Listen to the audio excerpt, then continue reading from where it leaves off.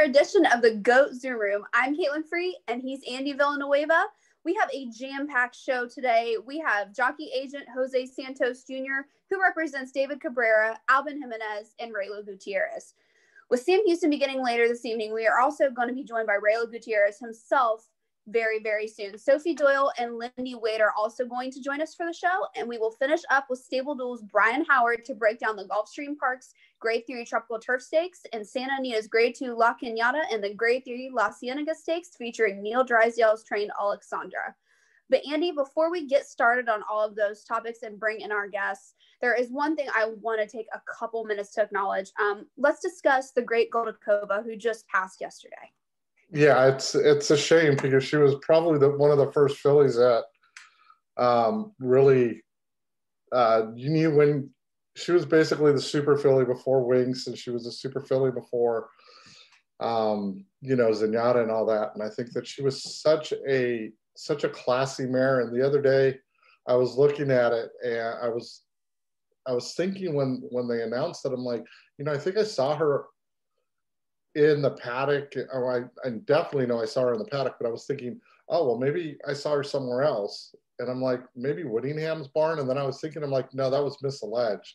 So, different styles, but two classy mares, and really, really a shame that Goldakova ends up passing away at such a young age.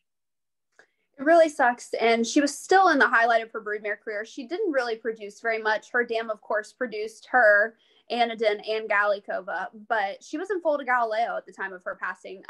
Nothing really has been released about her death. So I don't know if she passed away foaling. I don't know if there was colic or if she just collapsed or something. I really have been waiting to see if I can get some more details, but I've yet to hear anything. I just recently released my mare report for 2020, and she was on there. So that was something that was really, really shocking. And unfortunately, since we haven't really heard anything about a foal, I would imagine, I don't want to speculate, but I would be willing to guess she probably unfortunately lost that foal as well.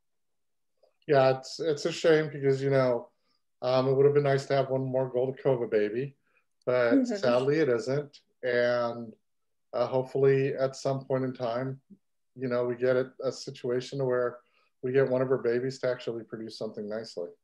Yeah, absolutely. She's got a 2-year-old colt right now by the name of Layman, who I believe has just entered training. So we'll see him later this year or sometime next year. So I believe that was her last foal. I don't think she foaled last year. So that kind of makes me suspicious to wonder if something happened with a foaling, because she wasn't in foal last year. So she would have been covered early. So she had to have been close. But like I said, don't want to speculate. I'm really not sure what happened to her, but still sad nonetheless.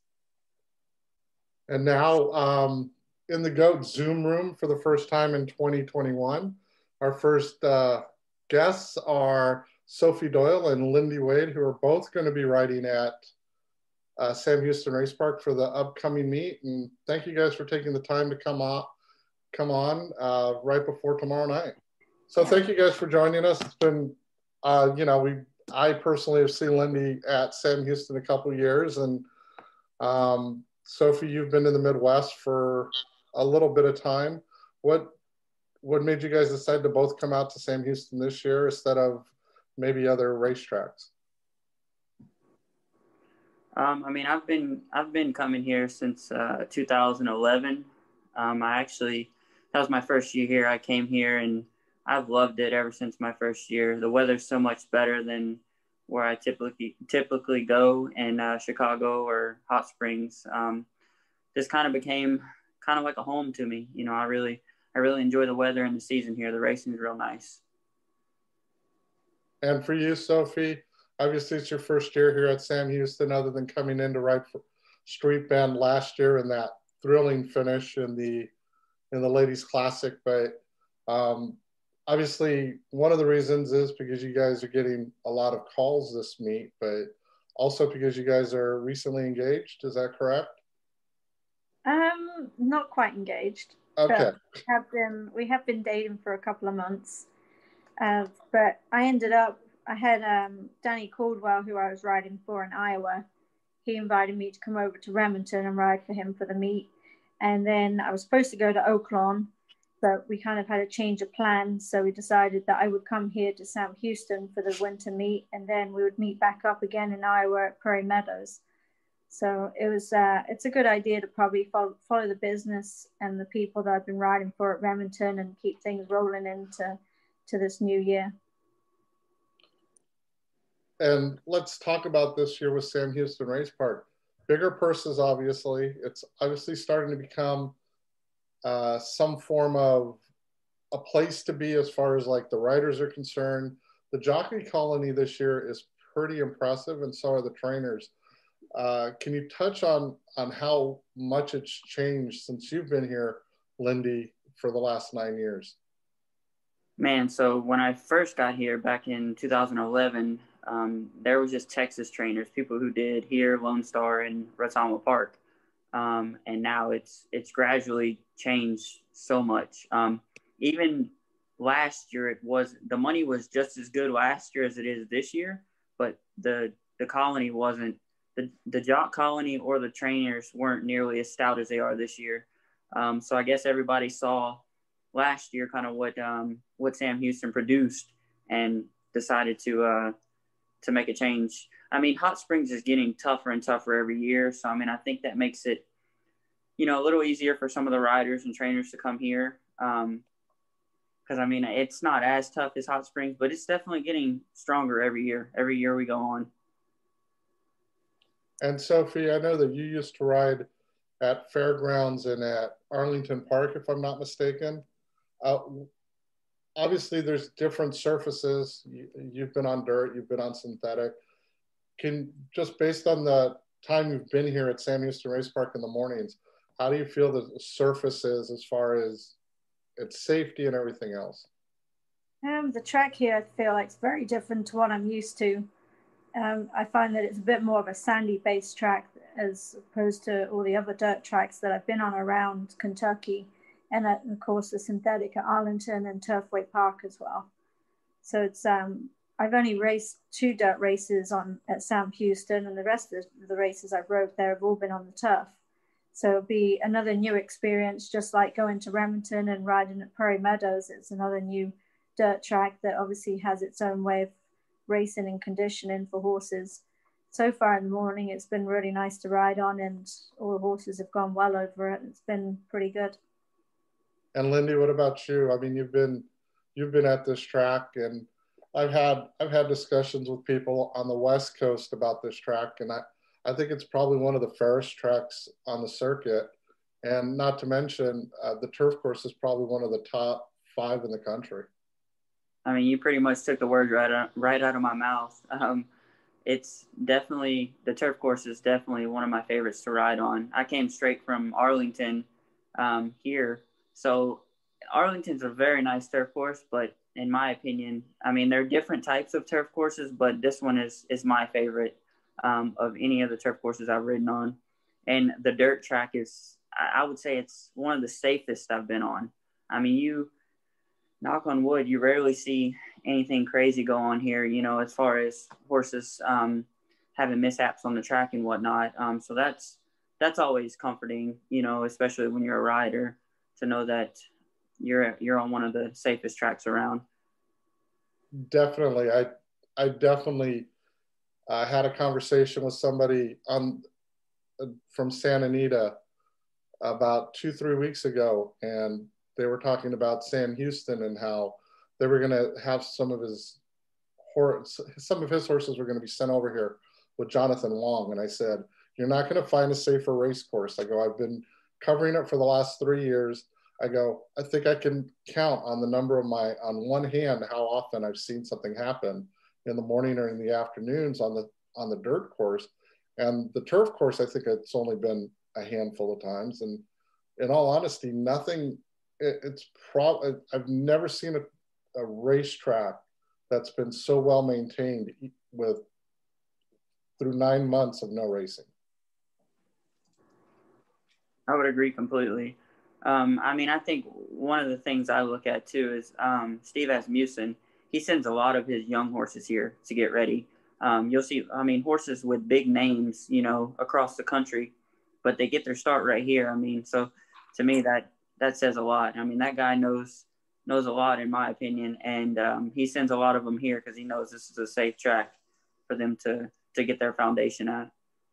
Now, when you had your bug, you used to ride a lot of Steve's horses, right?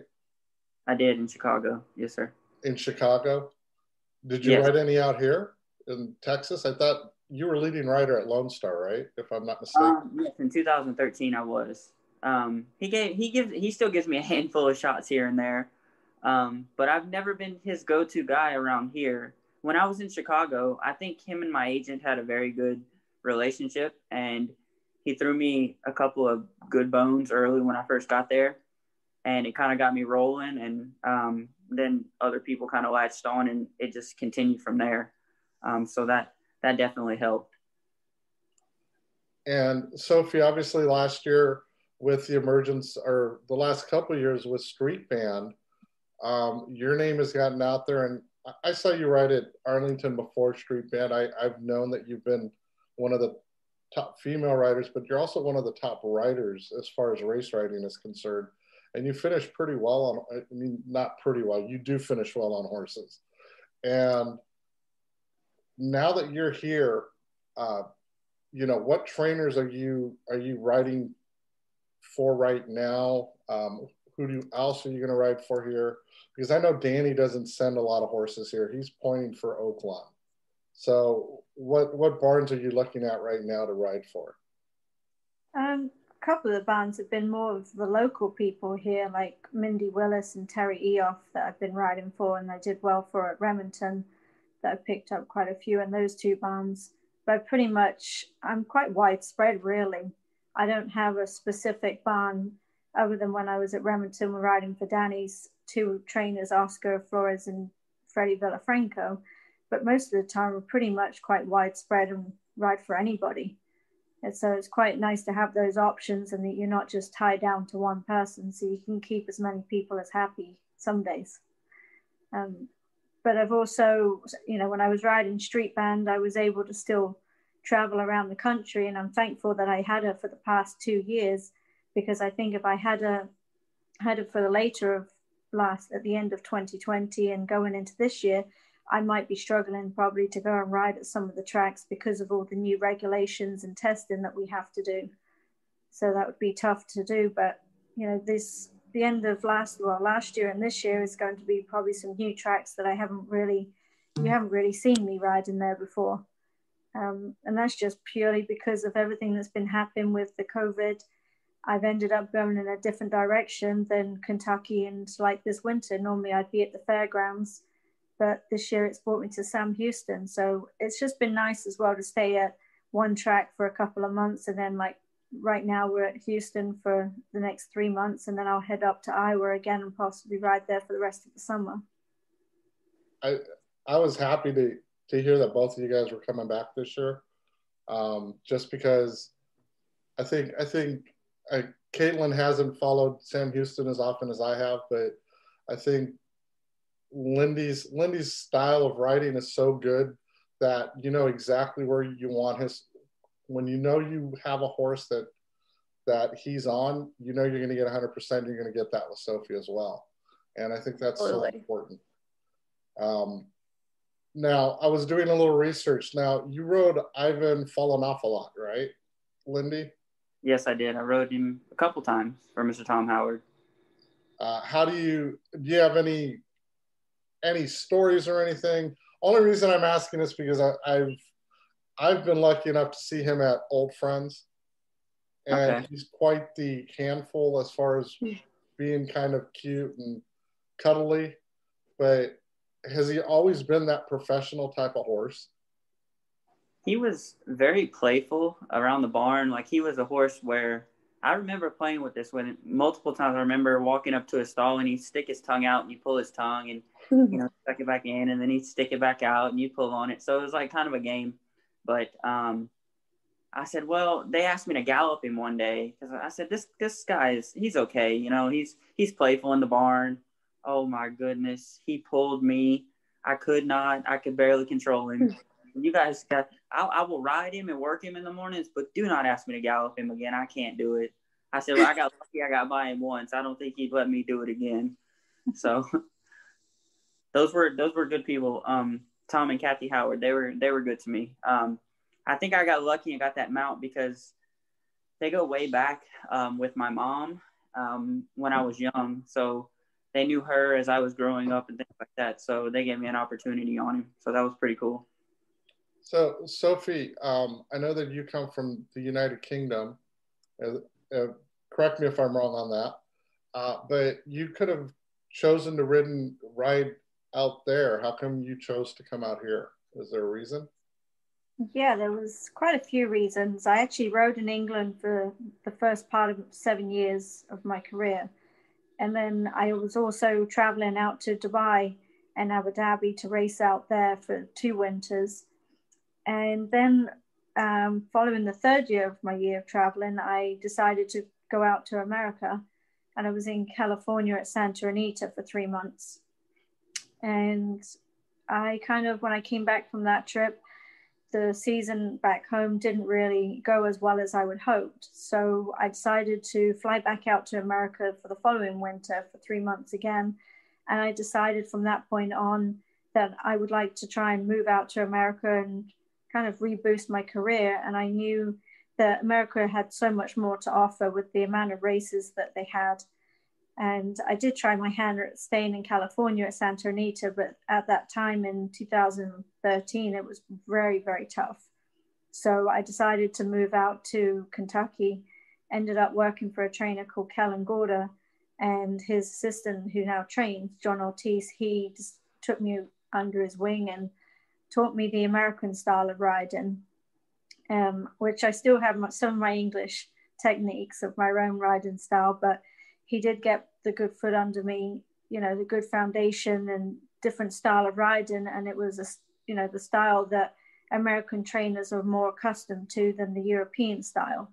So it took me a while to really get things rolling. And when I decided to come back riding full term again, I wanted to be in a position where people wanted to use me and not just look at me as a European rider. So it took a couple of years longer than I would have liked to, but like anything, it just takes a while sometimes. And all the time that I spent back then getting things rolling, it's now really stood me in good stead with what I've achieved since then. As far as like handicapping angle is concerned, I've seen it now that I've been on the Midwest more than I've been on the West Coast. But a lot of times out here, trainers don't work horses as often as they do on the West Coast. Is that a plus or a minus for you guys as far as not having to get on as many horses in the morning, or do you guys still get on a lot of horses in the morning? We both still get on a lot of horses out here. I think even when I was in Kentucky, you still got on a lot of horses. And to be honest, we don't really mind it because you're working in the mornings to keep your business good in the afternoon. It is tough though on some when you've got race days and you're working with like 9 or 12 horses of the morning and then going and riding 9 to 10 races for the evening. But keeps you fit, and while you're young and you're able to do it, why not? You might as well work.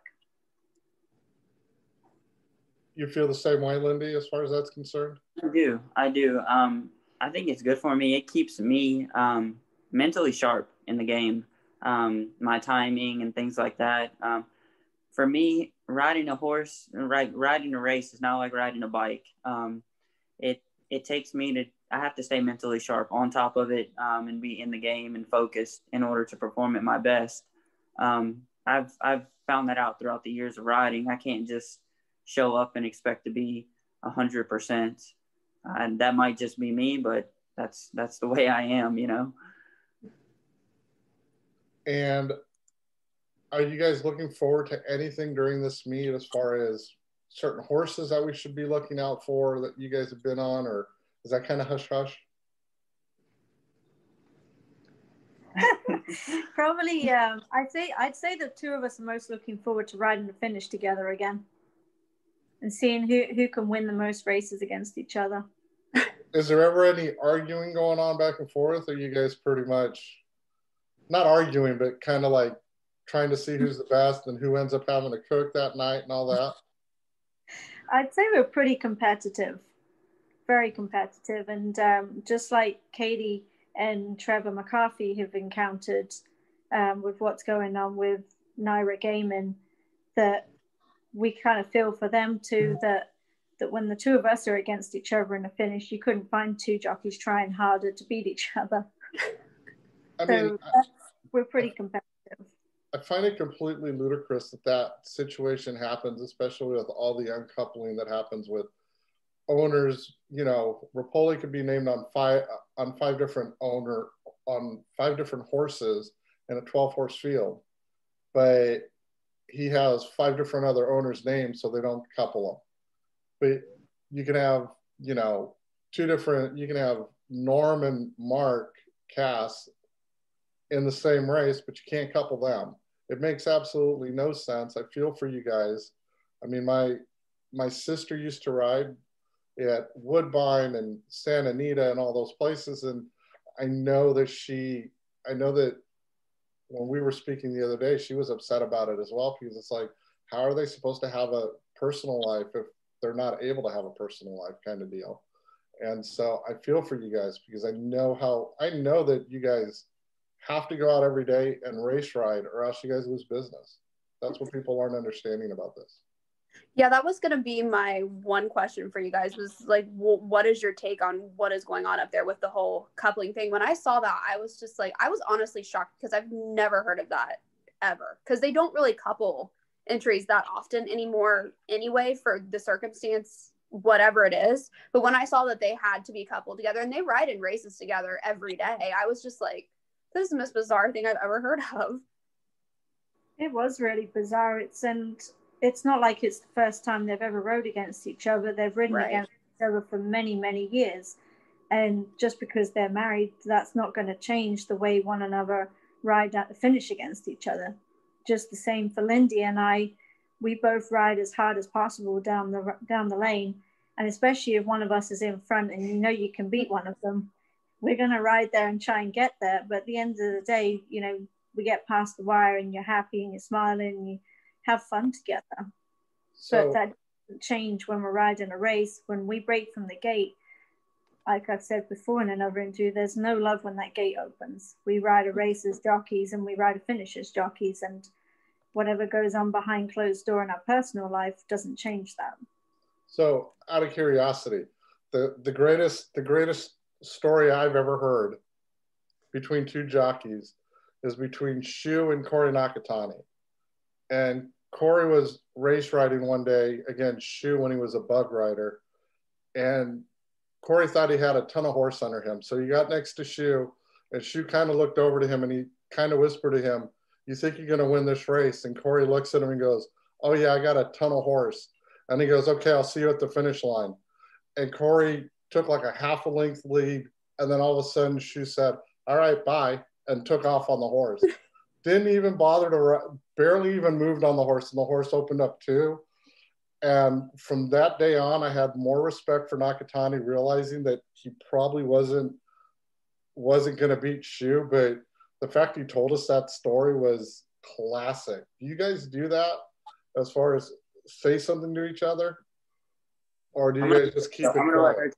I'm going to let her tell the one story we do have.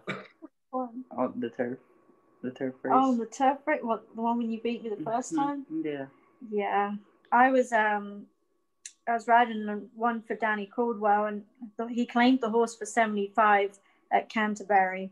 And this was an allowance race, and I'm up front making my move, coming down to the wire, and I think, right, I've got this. We're going to win. This is great because he's a 75 claimer running against allowance horses. And just as we're about to get there, I hear Lindy's breathing. He makes this noise down the lane, so I know it's him coming. And I'm thinking to myself, "Oh, don't you dare, don't you dare." And he nails me right on the wire. So as we're galloping out, I'm mad and frustrated because I'd ridden 4 or 5 horses for Danny that night, and that was the best chance we had to win. So we pull up next to each other, and I just looked at him with like this death stare and just said, "Really? Like, really? You had to do that? Come on." And I just rode off. And he's thinking, what am I supposed to do? But we've been pretty good at since. We've kind of finesse those things a little bit more. And we've actually ridden a lot of each other's horses because of it. Sometimes if Lindy's not available, I'll ride them. And if I can't ride the horses I have, I try to push to have Lindy ride them. And that way we keep it in-house together and make a lot of money together. That always Love works.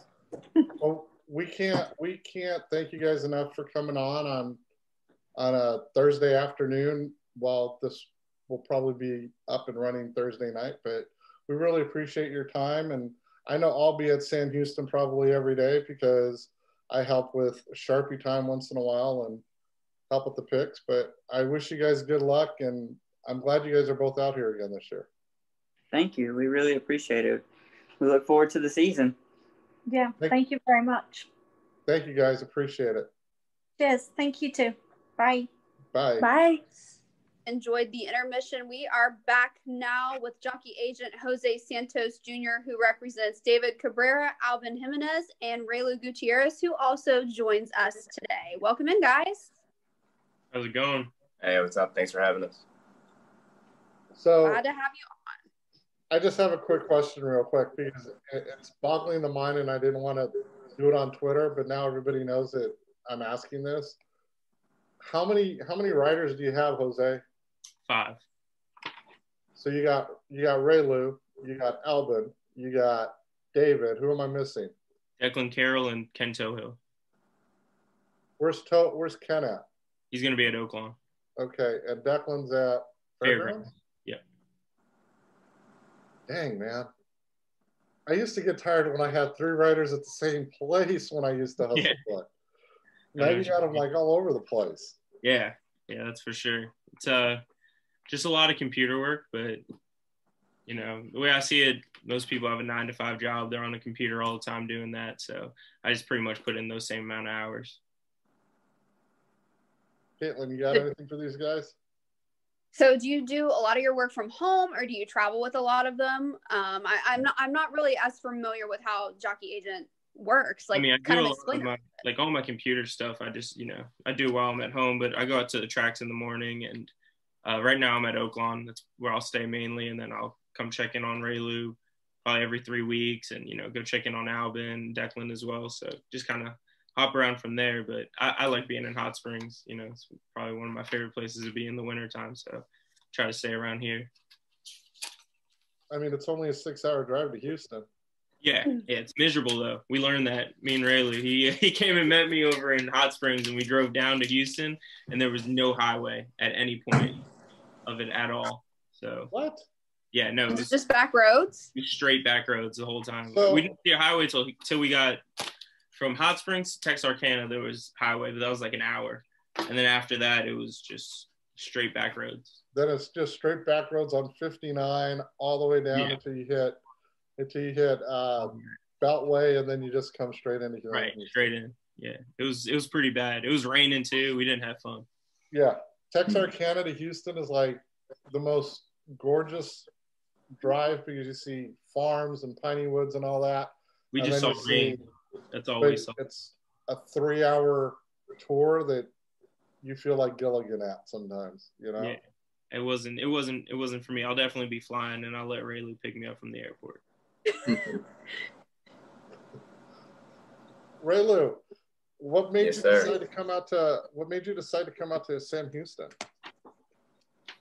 Joe. I mean, I see all the good work that Joe does, and I feel like he's changing the game. I feel like for my future and for his future to be, to work with him is definitely a move. I mean, I consider myself, an innovator in sorts, and he definitely is. And just seeing where he's going and what he's doing, to having 5 riders, I really believe in that.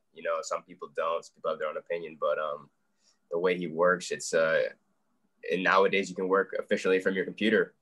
And I've had the privilege to work with, agents like Matt Musiker and Jimmy Riccio, where it's, I've never seen them. And since I was a bug boy, I've really never seen my agent. So, I mean, if Joe doesn't come for a month, 2 months, as long as, he's over the phone doing his thing, I mean, I actually feel super comfortable with that, because that just means that, hey, business is going good. He doesn't even have to be here.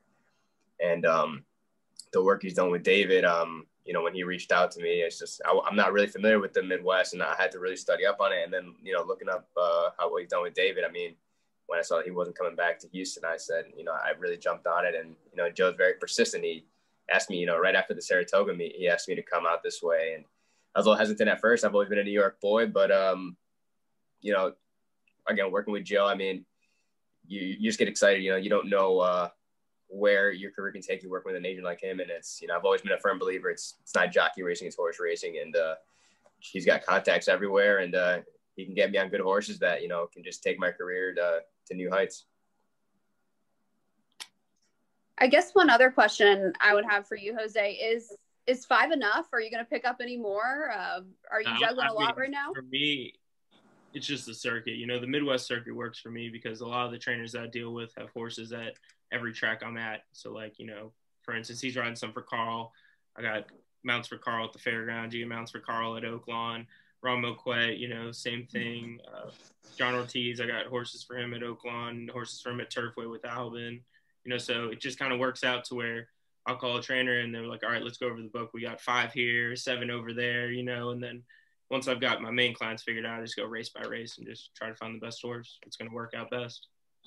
I think one of the things that a lot of people that follow racing may not understand is how much work an agent has to go through on a daily basis.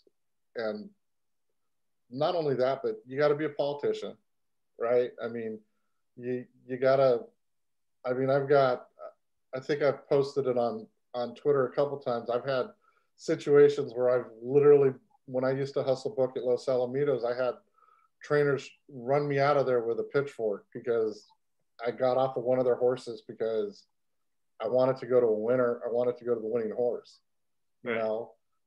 And then you have to go back and you have to tell them why and explain it to them and then be buddy-buddy with them again. But to have 5, I mean, I used to get tired with 3 because I'd have to be, how do you deal with, no offense, Ray Luke, because it has nothing to do with you, but how do you deal with the egos of those jockeys? Because I know I had a hard time with it. Yeah, I'm lucky. I mean, no single jockey I work with has a like crazy ego. So I've had riders like that, so I know what you're talking about. But like of the guys I have right now, that's just not the case. So I'm in a pretty good spot with that. But and I've definitely had riders that way. I know what you're talking about. But I mean, that's any. Yeah, I mean, it's not just riders. If that's probably any, you know, business thing. You know, I mean, there's agents with egos. You know, there's everyone's got an ego to a degree. You know, it's just definitely. I'm just got lucky to be in a good spot. You know, that's kind of part of the rider I look for, you know, because what I'm doing, they got to be okay with what I'm doing as well, or it's not going to work if they're not comfortable. So personality is definitely something I'm looking at as well. Ray Lou, how excited are you not to go through a New York winter this year? Well, you know, fortunately, I've always been able to do very well at Aqueduct. You know, I finished 4th my first year and 6th my second year riding there. So it's, you know, it's not really a big deal. Long Island is actually much warmer than Rochester, New York, where I was born and raised. So, but I mean, when I look outside, when I go outside to be able to run outside in Houston, I mean, it's gorgeous here. I have nothing but good things to say about this city. And, but I am looking forward to it. And, you know, again, just working with Joe, I mean, I'm very, very excited for this meet. Is there any place in Houston that you've been to that you're like, man, this food is just bomb? Not really. You know, I've really just been in focus mode. I'm kind of been a hermit. So, you know, I've just been some stuff close by. You know, I put myself in an area where like the gym's close and a lot of these convenient things like a Target, Bed Bath & Beyond, which is actually very neat here. You know, I love the Bed Bath & Beyond here for some reason. But other than that, I mean, not yet. But I mean, once I get riding and, you know, get a couple days to just relax a little bit, I'll definitely sightsee.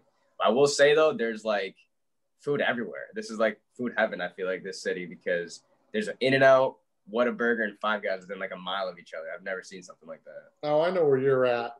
You know, that's like the mecca of foods, and that's not even touching it. You're not even inside the I'm in the circle yet. I'm in Willowbrook. Yeah. Okay, between those 3, which one are you picking?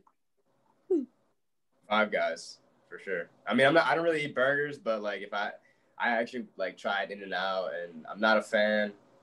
So I would just go with 5 Guys.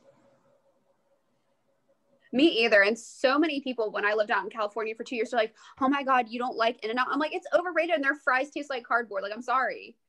Yeah, I'm not. There's no seasoning on it. At least, 5 Guys put some seasoning on it, But I got a protein burger, which is like a great idea, but just like the burger is just not it. Jose, how often are you over at that diner across the street from Oaklawn? Which one? There's a bunch of them. Oh, geez. What's the one right there? I forgot the name of it. They got Higdon Ferry. I think I know which one you're talking about. I think it's called Grandma's. Yeah, that's it, Grandma's. I've only been once. Really? Like in the 5 years I've been here, yeah, I've only been there one time. So I'm not much of a breakfast guy. I'm more lunch. More lunch. Kind of wait around till lunchtime. I'm an 11 o'clock eater. Drink a lot of coffee before that. So, what are you predominantly there all year, or do you have other places you stay? I keep a place year round in Louisville, Kentucky. That's when I first became an agent, full time. It was in Kentucky, so that's kind of become home recently. I went to college over there, so I have a place there year round, and then I had a place in Oklahoma City this year. My girlfriend lives over here in Hot Springs, so she's got a place over here we stay at. But yeah, mainly Louisville. Do yeah, I mean, you've done quite a bit on your own as far as, getting your name out there, getting all these writers and all that. Is there anything your dad said to you that kind of is in the back of your mind, like, yeah, I need to remember that? Yeah, be honest with people. People are going to get pissed off at you if you mess up or take off a horse. But, I mean, if you're honest with them, then there's only so much they can really be mad at. And if people aren't aware of who Jose Santos's Jr.'s father is, he is the great Jose Santos Sr. He's in the Hall of Fame, right? I do. Yeah, he's in the Hall of Fame. I wanted to make sure I said that because he got inducted in 2007, the year he retired. Wow. I mean, that he could race ride. Oh yeah, he's a man. Raylu, do you get any tips from Jose from either of them? I actually asked Joe for his father's number a while back because I really appreciate the way his father rides. He always kept his hands up and like a very tight hold on the bridle. And, every rider has a different style. Like Irad, he'll leave his reins really long, but it's just every way. But I feel like his father was an exceptional turf rider, and he could just get a horse to relax and just be right there. One of my favorite horses, especially that his father rode, is Cryptocurrency. I mean, Cryptoclearance. Love that horse. And so I've reached out to Mr. Santos, and when I was a bug boy in Florida, he was there, and I'd always see him and just have quick conversations with him. And, he definitely helped me out a lot. Yeah, he always has a smile on his face. Always. I don't think I've ever seen your dad. He's a very genuine person. He's a happy dude. That's for sure. So what is your goal for Sam Houston, Raylu? I mean, humbly speaking, my goal is obviously to be at the top. Coming with an agent like Jose, I don't see any other expectation that'd be unrealistic. When you get someone like him to work, with you, it's just to be number 1 or 2.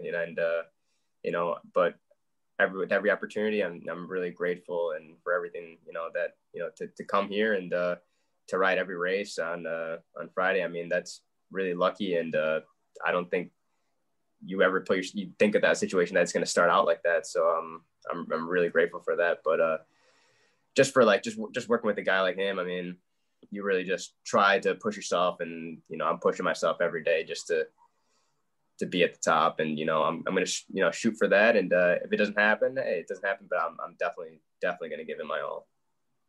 I saw David Cabrera ride at Oaklawn a few years ago, and the one thing I was amazed with, Joe, was there were horses that had no business winning that would win, and I would be like, this kid can ride. Raylu's the same way. There are times I'll look at a form and I'll be like, Raylu's on that horse. okay, doesn't look like it's got a shot, but you know it's got a shot because Raylu's going to give it its best, and he's going to put him in a position to win. Albin does the same thing. You've put yourself with a bunch of riders that are pretty cerebral when it comes to race riding. Yeah, and, that's, like I said, part of the guy that I'm looking for when I do that. For instance, like for Houston, I didn't reach out to anybody else besides Raylu. So if he didn't come, I wasn't going to have anybody. It was the only thing looking around that I was like, all right, this makes sense for him. This makes sense for me. Someone who's going to also sell themselves because I'm not there, they're going to go around, they're going to meet the people, they're going to be charismatic, they're going to have a good attitude about it. And you need all that to start off good. And Raylu, how often, obviously, you have to be there every morning. What's the biggest difference between how they train on the East Coast than what they do here in Houston? Oh, it's very different. From the major circuits, I think this is very different. From where I grew up at Finger Lakes, it's really the same. Everyone has their own schedule. Usually on those East Coast big circuits, they breeze every 7 days, and that's it. In those outfits at Finger Lakes back home, it's whatever day that trainer or that horse is feeling like breezing. They're out of the stall and they're going 3/8 half mile. I feel like it is a bit like here too. Obviously here you have outfits like Steve or Carl who are huge outfits that have set schedules, but you also have local people who train based on how their horse is feeling that day. What are they aiming towards? Maybe a race can go, maybe a race doesn't go. So you got to kind of prepare for both races. And I'll say I've been really spoiled in my career. When I was a buckboy in Florida, and when I was, even when I was just riding in Florida, riding in New York, you really wouldn't see the riders. You wouldn't see peak guys every day. You would see them, especially in the winter. You'd maybe see the top guys Friday, Saturday, and Sunday. Other than that, you never went to the track. And same thing in Florida, maybe Saturday, Sunday, and so it's much different. Here, just like, like Finger Lakes, you see guys galloping, you see guys hustling, breezing, or just out there, talking every day. And that's something that I was born and raised in it, and I'm just trying to take it to my advantage of, I've been able to ride with the best of the best in the NYRA circuit, but coming here, this track really feels like home. The 1 mile track, the surface and the backside just feel exactly the same. And just going barn to barn and just seeing if people need help that day. Most of the time, they say no, but you never know. Sometimes they say yes, and it's just making yourself available, just being, sincere and genuine about it. Like you want to help somebody and just being out there. And the only thing it's going to do is benefit you. There hasn't been racing for a while, so you're going to get fit out there. You're going to be out there. So, and I'm a new face and I want people to get to know me. And of course I want to get to know them. It's such an old school approach, right, Raylu? It's like, that's like what the old timers used to do. They'd go out in the mornings, they would do that. I remember my sister used to go out and she would walk around the stable area at Hollywood Park in Santa Anita. She would go up to all the big name barns. She'd go to Gary Jones. She'd go over to Robbie Frankel. And every morning she'd ask whether or not they needed anything. And one day Robbie said, well, you can get on this horse. And she got on it, and Robbie liked the way she rode him and was like, okay, well, I'll give you a shot on this horse. You never know when you go to a big barn and they see you every day that you work hard and everything, that it actually helps out. Absolutely. And I credit Jose for that. We both spotted the same horse coming up, and, the track was closed on Sunday, and, we both were on the same page of let's go at least try and, let's see if we can get this type of horse to ride it. And, fortunately, and it was able to work out, and the track here is closed on Sunday. I didn't even know. So people were like, what are you doing here? But it doesn't matter to me. I didn't come here to waste my time, Jose's time, or anybody's time. I came here to work and do my best. So expect me to be out there every day. So what is your take on the difference with the Sam Houston services versus some of the services up in New York? Are they very different, similar? Well, I've skipped over the turf jogging. The turf, kind of, it really just reminds me of Saratoga's turf. That's a tight turf, and but obviously that's a shorter meet. Saratoga 8 weeks. This isn't that long of a meet. That's only a couple months. So and I'm sure the track will do an amazing job taking care of it. But it's really tight. That chute is kind of like a Delaware Park type of chute, so I'm very comfortable with that. And I really just skipping over it, jogging over it. It's thick, it's luscious, and I really like the turf. The 1 mile track, as far as the poles go, it's what I grew up on, and I'm super comfortable on this track. And what I do love about it is it dries up really quick. There was a storm the other day on a Wednesday, Thursday morning, before the break. It was sealed after the break, flow harrowed, and it was like amazing. It was like, how did this track, just become like that? And then the next day, Friday, that was like the perfect track, perfect moisture on it. And just looking at the track, I think with my style of riding, I'm just going to be really, really comfortable over it. And I'm very confident. Awesome. The only, I don't know if have you ever ridden at Indiana Grand? I have not. Okay. So the only thing I would say is that if you catch that, you got to watch for that crosswind that happens in the afternoon sometimes when it gets really windy up there. Okay. Because you're going into a headwind, and if you're not behind the leaders on the backstretch, your horses get tired. It's exactly like Indiana Grand, where if you're right behind the horses, you drift up. It's going to end up tiring you out, and you want to kind of do that cool. break. That's perfect. I didn't know that. Thank you. Something you learn, right? Some NASCAR. Yeah. Hey, Jose, the one thing that's always interesting, I don't know if Caitlin knows this about Oaklawn Park, but the way there's subtleties in Oaklawn Park's track that people have to get to know. And the one subtlety with Oaklawn Park is that they don't finish on a straightaway. They actually finish with a bit of an uphill climb. Right. A, how good is it that you have a rider that's been there before? And B, how many of the trainers actually know that? Like Norm McKnight when he used to be out there, used to train his horses to where he wouldn't work his horses until the 3/8 pole to go half a mile so he could finish uphill into the 7/8 pole.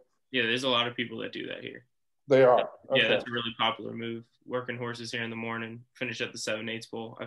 I'd say probably like 70% of the horses that work here finish at the 7/8 pole. So it's no longer like it's not much of a secret. Yeah, no, not much. Maybe to the new shooters, but if you've been here a while, they've caught on to it pretty well, and you can actually see it when you're walking on the track coming around. It's pretty evident. Yeah, you can see it when you enter from the right side of what is it? Right, from the clubhouse turn. Yeah, when you're coming down that way, you can see that it's. You can definitely see it. Yeah, it's quite interesting. And at Sam Houston, there really isn't. It's pretty flat, and it's kind of like somebody was asking me about Belmont Park and why the works are so slow on their training track, and I'm like, you guys realize there's no like give at the Belmont training track, right? It's basically as flat as could be. So right. They got to go slow into the turns, but how do you like, now you're going to love that turf course, Ray Lou. I'm going to tell you this right now. You're going to love that turf course. Everybody loves that turf course at Sam Houston. Yeah. And it doesn't matter. It does not matter where you're at either. Yeah. I mean, I figured, watching replays, and I spoke with Deshaun Parker quite a bit, and he spoke really good about it. And as long as it's fair, looking back at last year, hopefully it plays the same, because you could be anywhere on the track, deep close or whatever. You got the trip, you got the horse, just you got to feel the pace out, and you're gonna get the trip. Yeah, do you guys have anything lined up for the carnival at the end of the month here at Sam Houston? Yeah, we got some horses lined up for sure. Turf Sprint, Ramo Quet's going to bring a horse named Fire Crow. Probably end up on him. I've been talking with Pasto Gutierrez about Latruska for the Ladies Classic. So Latruska's coming out here? Yeah, she's going to be out there. Nice. Brad Cox nice. The Texas Mile to me today. So definitely got the things for him. Fire Crow just ran at Delta. Yeah, David just rode the other day at Delta. Yeah, kind of a setup race for this one. He's a lot better on the grass as well. So, I was kind of wondering why he was running them on dirt, but now I know. Yeah, it's a deep surface. We were just trying to get him fit. He was as fit as he could possibly get. And, David knows the horse well. So Ron asked him to go ride him and, see where he was at. And he said that it should set him up pretty good for over there. You should jokingly tell Ron that he needs to send Whitmore over here for the sprint. Yeah. Yeah, right. I'd love it. I mean, I'm sure Ray Lou would appreciate that as well. That'd be great. But he's an Oaklawn's horse for sure. So he'll definitely be running at Oaklawn. That is one nice horse. Yeah, he's a badass. Ray Lou, what do you do on your downtime? I mean, obviously the city's new to you. Do you just kind of like relax, watch a lot of these guys? I mean, I don't know, like lately, like I've just been very just, in my zone. I mean, these past couple months, I just bought a house in New York. So I've just, on my downtime in New York, I've just been doing housework and ripping out carpet and doing like lawn stuff. So my dog. So that's completely different mindset coming here. So, but I'm a big reader. So I love reading books. I love just kind of just stay in my own space a lot. And so right now I'm just in my hotel but definitely, I'm enjoying the weather. I mean, it's too nice not to be outside. So I definitely have been walking around just because I'm in like a busier area. So I haven't been doing anything too fancy, but as far as like watching replays, just, I'm not saying I'm going to be a kiss ass and I watch replays all day. No, I don't. I'm the same as everybody else. I study my races. I do my diligence, same thing as, being in university and preparing for an exam. Just, I see what I have to see. If I see a horse that I feel might ship in or might run soon, I'll have a brief conversation with Jose and that's about it. I just a normal Joe. How often do you watch race replays of yourself as far as that of myself? It has to be like a great day, like a couple of days that I've won 4 races or like a stake or something. And literally of myself when I'm at the gym, just to be like, get that motivation on the treadmill, like, yeah, I did that, like, other than that, I don't really watch myself. Like when I'm home, I'll watch my horse. If I happen to have rode him the previous time, great. If I did ride him the previous time, in that aspect, I do appreciate that I went to college because I do take notes and I have like a binder like full of just like notes horses that I've ridden. But other than that, I just watch. I have a select group of jockeys that I watch, and of course, I'll always watch. Like I've watched a lot of replays of David and Deshaun from here last year. Those are, but just select group of riders that I usually watch instead. Well, I really appreciate you guys taking the time to come on. Jose, we're obviously going to try to get you on a lot more and you too, Ray Lou, don't get me wrong. But you got so many people that you hustle book, and I think they deserve a place to be able to be recognized and know that they're appreciated. I'm expecting big things from Ray Lou. I mean, I've already seen the form for the last 2 days for those races. I think he's live in almost every single race, and that's awesome. Yeah, we were able to pick up a couple extra ones too that came open recently. So. Geez, I wonder which ones those would be. Yeah, no, I know, and hopefully it plays out. I think we got on some good ones. The first day we picked up that horse that's 9 to 5 for Team Hurley, Nova Notion, and then the second day we picked up one for Stidham. I think its name's Brock's Rumbler, a Vegas guy for Diodoro, and then Too Bad So Sad for Calhoun. Yeah, that one of Stidham's, I'm like, wow, Mike Stidham's bringing a horse out here. Oh, that horse is live. Yeah, and then I saw who was on him, and we won't mention who it is. But apparently, Carl Broberg is trying to nominate him for the Texas. Yeah, Carl, he likes to joke around for sure. Yeah. Good old Twitter. Well, we thank you guys for being on with us, and that was Jose Santos and Ray Lou Gutierrez on the GOAT Zoom Room. Thanks for having us. Appreciate it. Thank you so much. Have a great day. You too. Thank you. Another packed room here with the GOAT Zoom Room, and obviously it's been great. obviously we enjoy the fact that we have, you know, Jose, Sophie, Lindy, Raylu taking their time out, and Brian obviously giving us some words of advice when it comes to stable duel. And, you know, as always, it's always a pleasure to have a co-host like you that knows your stuff. We are the GOATs, whether it be international or domestic racing. I think we're the GOATs, but I'm a bit biased also. All right. Well, we'll be back next week with Gino Bacola of That's What G Said, and Kerry Thomas. Hopefully we get him on and we can discuss some horse racing stuff.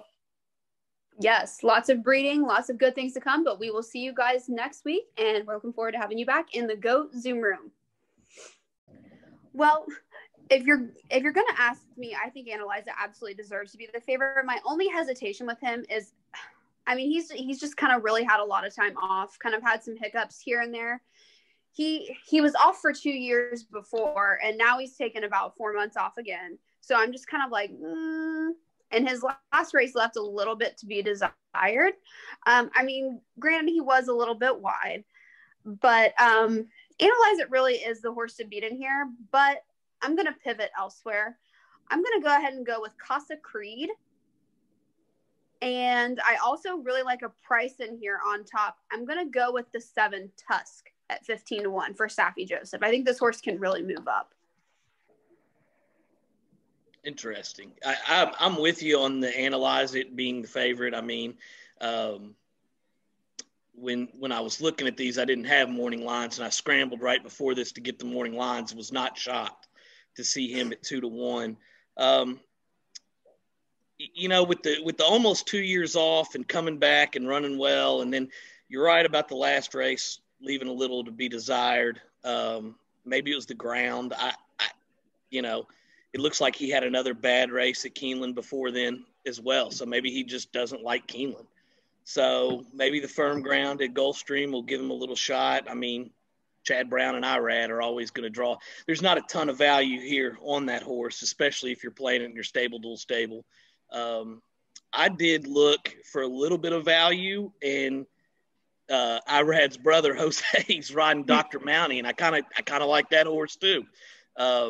Yeah, you know, likes to run in the money, seems to like Gulfstream Park's turf course. Never count out Shug, and I think you're getting 10-1 on the morning line on him, so it's pretty favorable there if you want to play him in your stable. And if you don't love Analyze It. Absolutely. Andy, what do you think? You know, I was looking at this race and I'm like, you know, I like Casa Creed as far as my stable's concerned, even Dr. Mounty, because he's only $1,000 on the stable duel. As far as anything else, I'm in the agreement. I think Analyze It, something, you know, a horse that takes 2 years off, comes back, runs a good race and then a bad race and then goes back on the shelf for even a little bit of time is a big question mark. I actually like the one Admissions Office with Brian Lynch and Julian Leperoux. I think this race sets up for him. You know, he's coming off of a win, going 1.5 miles. He probably needs a little bit more distance, but, you know, this is a good spot for him. And I think this race could set up for just the right spot. Absolutely. I agree with you. It was kind of hard for me to not take a really hard look at that one as well. I think it's kind of a wide open race, I would say. It is. I agree with that. Just kind of the things that shied me away. I'm kind of with you guys. The 1 and the 2 kind of stand out a little bit as horses that could run in the money. The thing that shied me away from both of them is, you know, Admissions Office, the one, he started 4 times. He's run second twice, no wins at Gulfstream. So that kind of, it's 7-2. I'm either trying to go pure chalk with Analyze It or go for a bomb with Dr. Mounty there. And Casa Creed, the only thing that scared me about that horse is it didn't win at all last year. It didn't even run second last year.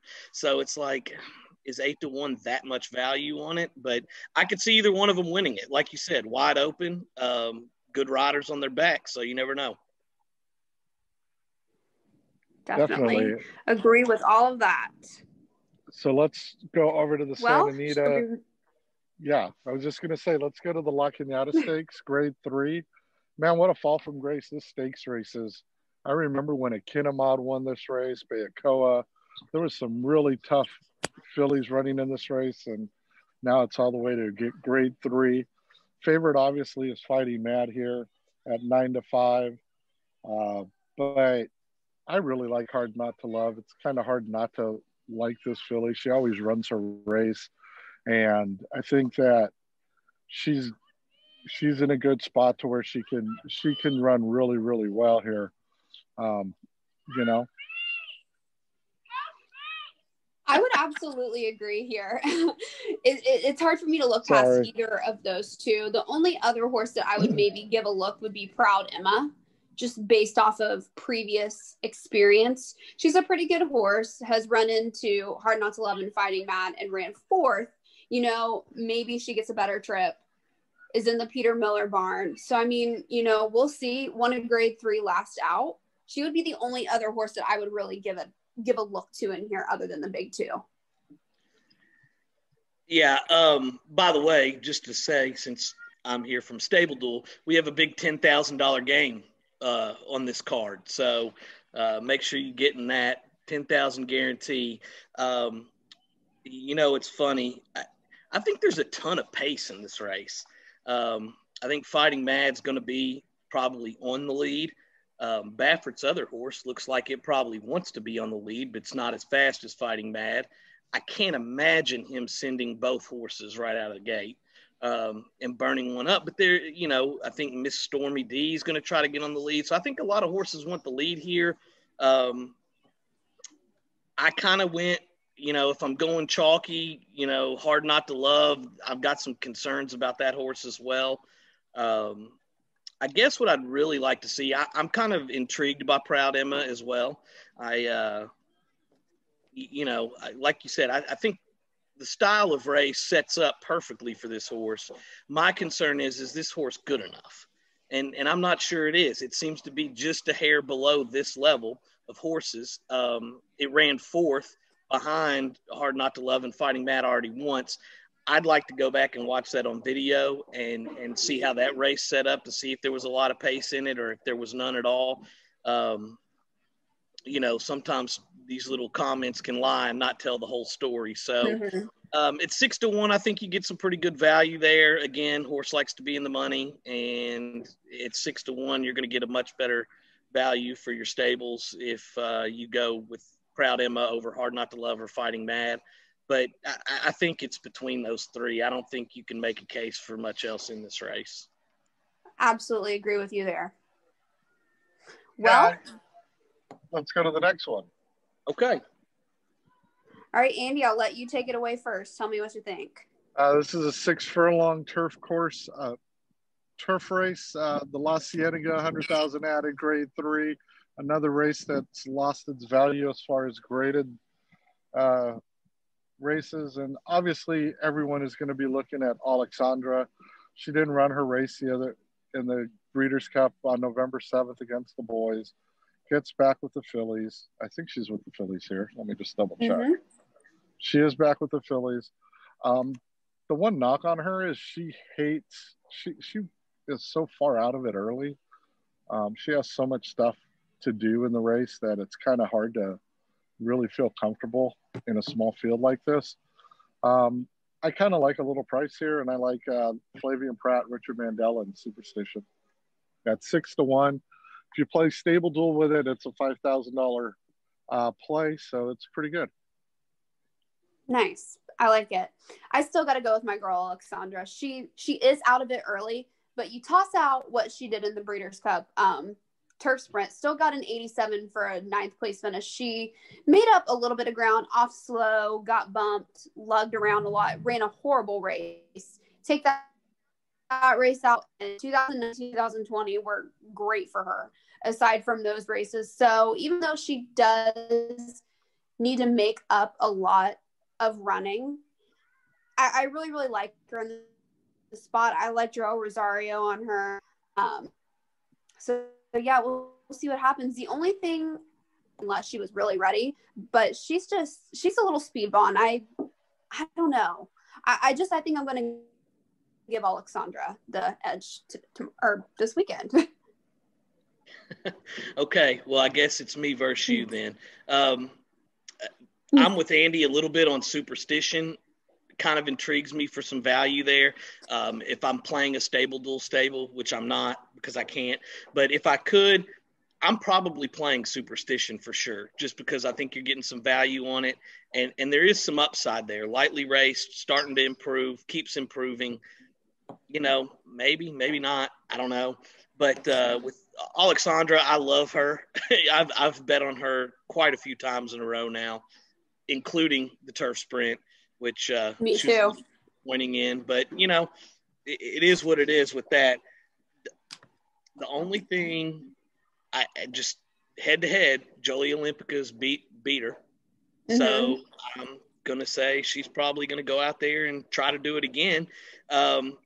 Joel's probably one of the best turf sprint riders in the country, I think. I never have a bad ride from him in turf sprints, and that's what I love watching. So, you know, but then again, Mike Smith's not going to give you a bad ride either. So Mike Smith's got a pretty good clock. He's not going to burn her up. And, you know, her speed figures seem to be a little better than Alexandra. So I know it's a hair less. It'll be interesting to see how the betting public goes, because they'll probably just hammer those two, and you're going to get even more value elsewhere. But I think it's probably between those two, and we're watching, you know, match race, if you will.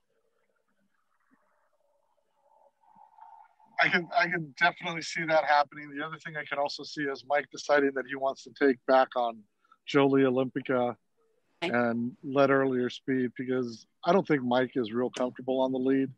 I think he would rather let the horses kind of relax and go into the race, and sometimes that's to his detriment. And so I'd rather see if Humberto or Joao was on this horse, or even Flavian, I would be more inclined to say yes. But you know, without it, it's kind of hard not to.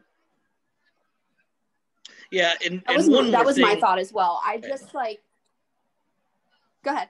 No, you're fine. Go ahead. Sorry, I think you're delayed a little bit, but go ahead.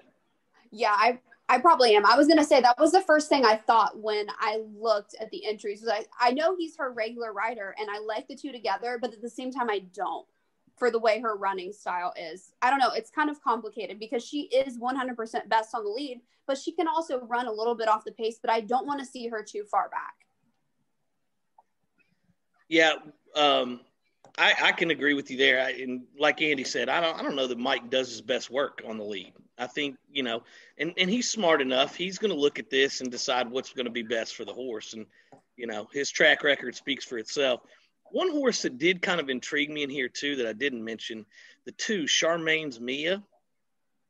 15-1, she's got a new trainer. She's been working pretty well. I know she hasn't run anywhere close to this race, but again, 15-1 on the morning line. And I'm not sure if you're all aware, the 3 acting out's already scratched. So you're looking at a 1, 2, 3, 6 horse field. This is one in Stable Duel. If you like favorites elsewhere, you could probably hammer Superstition and Charmaine's Mia in here, and you're going to get positive points because of the short field, as long as one doesn't run way, way back. So, I mean, if I'm playing the stable here, I probably take those two and try to look for better chalk earlier in the card. That makes sense. That makes so much sense. That's a great play there. Agreed. Absolutely. All right. Thanks a lot, Brian, for taking the time to be with us and discuss these races with us. And again, it's the $10,000 Stable Duel at Santa Anita on Saturday. And hopefully a lot of people enter so we can have some fun and enjoy ourselves. Yep. Thanks, guys. See ya. Have a good one. Thanks, Caitlin.